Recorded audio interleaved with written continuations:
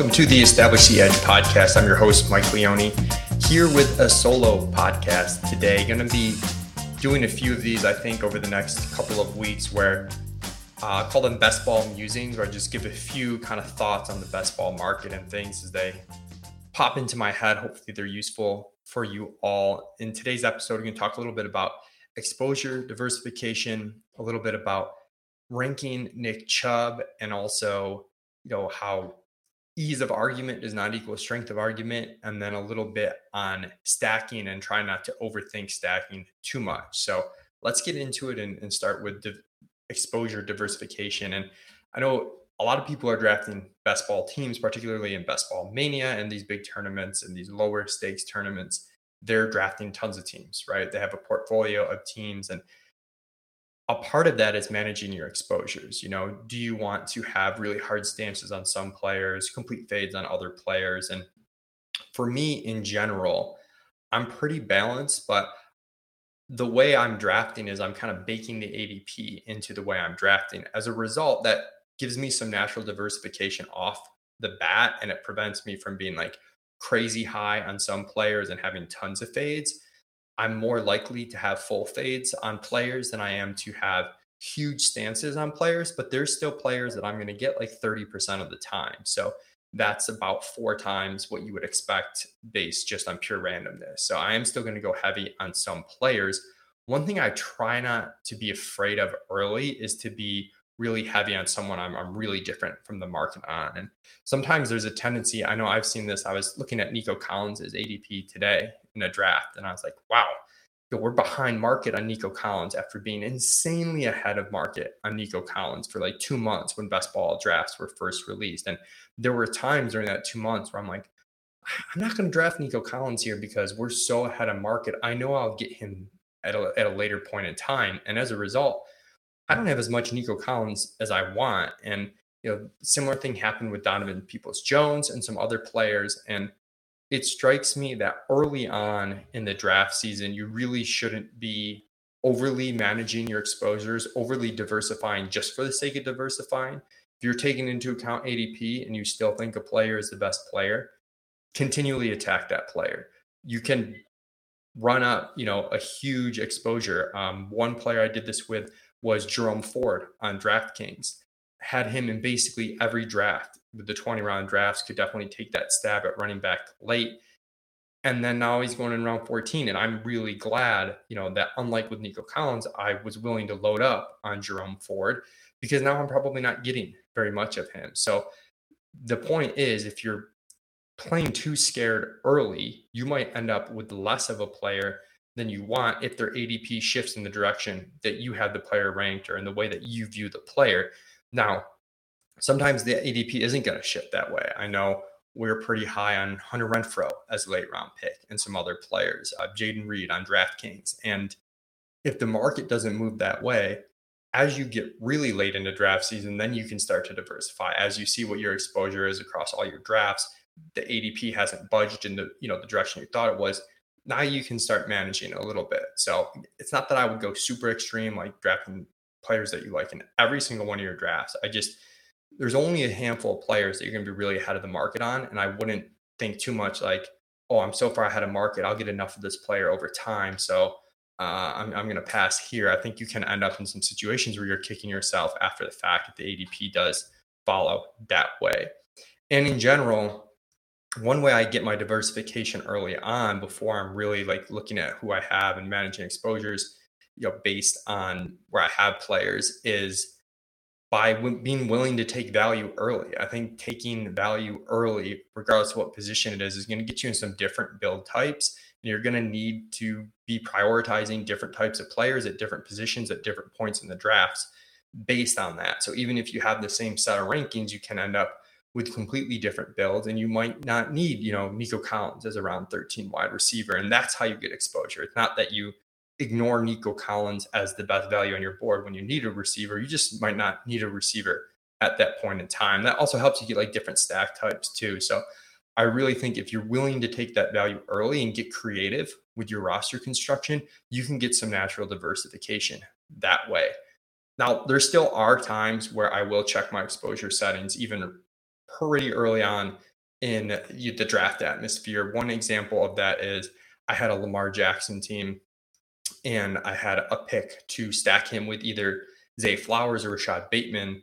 And we had them ranked really similarly, with Bateman a little bit ahead, but not a ton.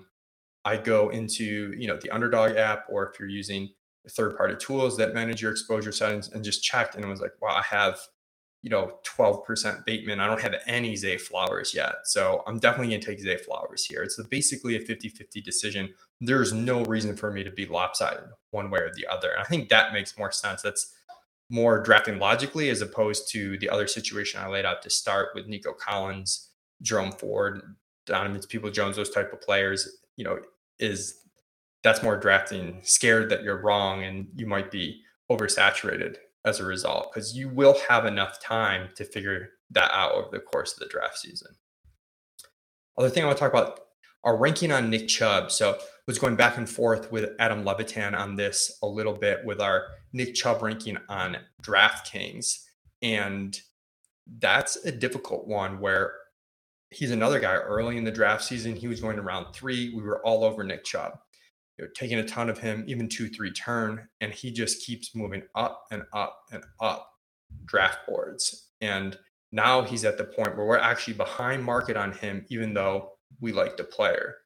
And that's when you have to figure out what to do. And I think it's important to be price conscious, to not just chase a player up the board routinely. He's now going as RB4 on DraftKings, and our positional rank is RB7. So we're about 5 spots behind ADP, which is pretty significant at that juncture in the draft. So the question is, do we need to move him up? Do we have something wrong here? And for me, I don't think that we do need to make too much of an adjustment on Nick Chubb. I think at this point, the market's too bullish on him, and we just let him go. But the players in particular we were talking about in regards to Nick Chubb is in a vacuum, do you prefer him over Josh Jacobs? Do you prefer him over Bijan Robinson? And with our ADP influence ranks, we have Chubb ahead of Jacobs. But if you just took our pure ranks with no ADP influence, we'd have them pretty tight. And for me, I can make a pretty clear argument for why Josh Jacobs is a better pick than Nick Chubb, I think. And intuitively, I think the feel is, well, Nick Chubb has the higher ceiling. I think if you look at the math, Chubb has the higher floor because there's less systemic risk in the offense. Overall, Raiders could be a train wreck. And I'm ignoring here intentionally a little bit of the holdout risk for Josh Jacobs. That's, to me, a little bit of a separate conversation. But Jacobs has the higher median and ceiling outcome because the pass catching is such a huge difference. We're looking at it, and he's Chubb's seeding 40 points off the bat on pass catching to Josh Jacobs. That's a lot to overcome. And it's been 2 seasons in a row where Josh Jacobs been around, that 50 catch mark or so. And maybe Nick Chubb catches more passes this year, but it's unlikely that he gets up to, really even close to a Josh Jacobs level. And also with Josh Jacobs, you've got this clear workhorse role that he's going to get. Again, if he doesn't hold out, he's there week 1. The Raiders have no reason to scale back his workload. Josh Jacobs has every incentive to crush and try and get a next contract, and they just don't have much behind him. Whereas for the Browns, the argument I think is Kareem Hunt's gone now. We're going to see an absurd amount of Nick Chubb. Nick Chubb had 300 carries last year. I think the workload was higher than people realize. I think there's a little bit less growth potential than people realize in that role. I actually expect, players, whether it's Felton, who's a pass catching back for the Browns, if he makes the team, or if it's Jerome Ford, who people are drafting in round 13, 14 now, I think those players are going to have more of a base role than Zamir White and some of the other players for the Raiders. Also just think there's more running back targets available in the Raiders offense than in the Browns offense. And the final thing too, I think the Watson uncertainty is people are viewing it only one way. Early in the offseason, there was more people were looking at how bad the Browns were at the tail half of the season when Watson returned, and they were weighing that risk with the potential upside. And we were actually really in on some of the pass catches for Cleveland, on Watson in particular, Chubb, as we mentioned. But now people have gone from maybe not weighting the upside potential enough to almost ignoring the risk, where What if Watson is still bad? What if his offense isn't that good? You're really going to be in trouble taking a non-pass catching back as RB4 on a full PPR site if that's the case. So the point here, though, is that I can make that argument relative to Josh Jacobs really well because there's more of a contrast between the players. Whereas if you're arguing Nick Chubb versus Bijan Robinson, I'm actually more confident that Bijan Robinson is a better pick than Nick Chubb than I am that Josh Jacobs is a better pick than Nick Chubb, even though it's a little harder for me to make that argument because there's some similar types of uncertainty between the two players. We're both depending on efficiency for these players. They both might not have full workhorse workloads. They both have question marks as far as how much they're going to deliver in the pass game. And that's why this stuff's nuanced. And again, the ease of the argument does not equal the strength of the argument. I've made that point before, but just in this conversation with Adam, it kind of struck out to me that I have to check my own bias where I don't want to inflate Josh Jacobs relative to Nick Chubb too much just because the argument's simpler to outline. And by the same token, I don't want to undervalue Bijan Robinson relative to Nick Chubb because that argument's a little bit tougher to make. Final thing I want to talk about is stacking and not to overthink stacking. And I don't want to pick on my friend Davis Maddock too much here. I will have him on to do a bold predictions for the season podcast at some point in August. We did that last year. I think it turned out really well.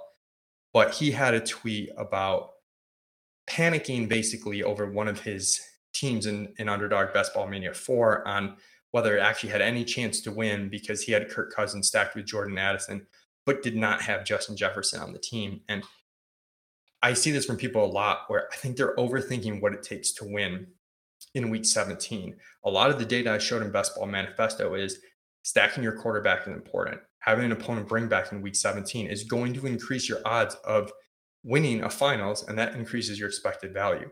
All of that is true, and that doesn't mean that here we are in July that we know cookie cutter exactly what will preclude you from winning week 17 or not. In the Justin Jefferson example, I responded, literally all it takes is Jordan Addison to catch a touchdown that week, and then Jamar Chase or another round one wide receiver to score roughly in line with Justin Jefferson. That's a really reasonable outcome. You still have correlated your team. You've still increased your odds of hitting a ceiling with two players, with Kirk Cousins and Jordan Addison. You've still reduced the amount of things that you have to get right because you just have to get the Vikings offense right. You have not precluded yourself from winning this tournament because you don't have the exact stack. I see that with Travis Kelce and Patrick Mahomes a lot.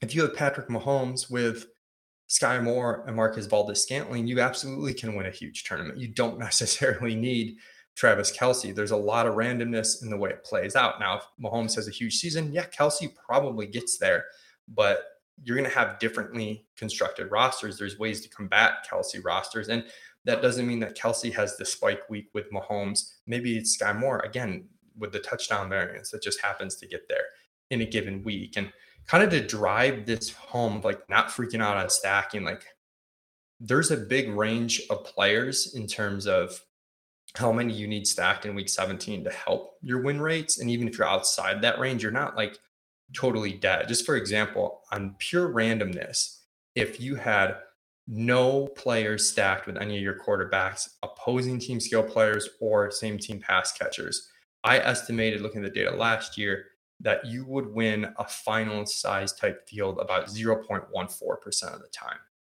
That's not very good, but your base win rate 0.21% of the time.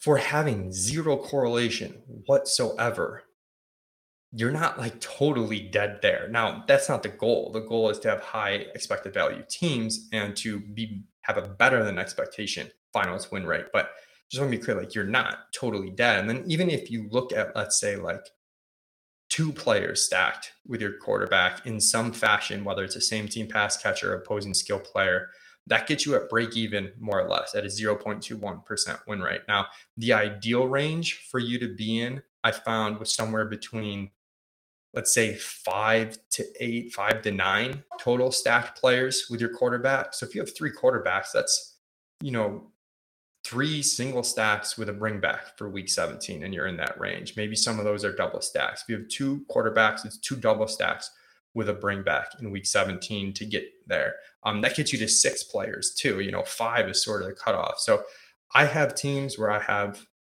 4 to 6 total players stacked in week 17. And again, this is specific to the huge tournaments like the DraftKings Millie Maker and the Best Ball Mania 4 on Underdog, where week 17 has outsized importance. But yeah, I have teams like that. I have some teams where it works out where I have 7 to 9. The key to all this, again, is to be really flexible.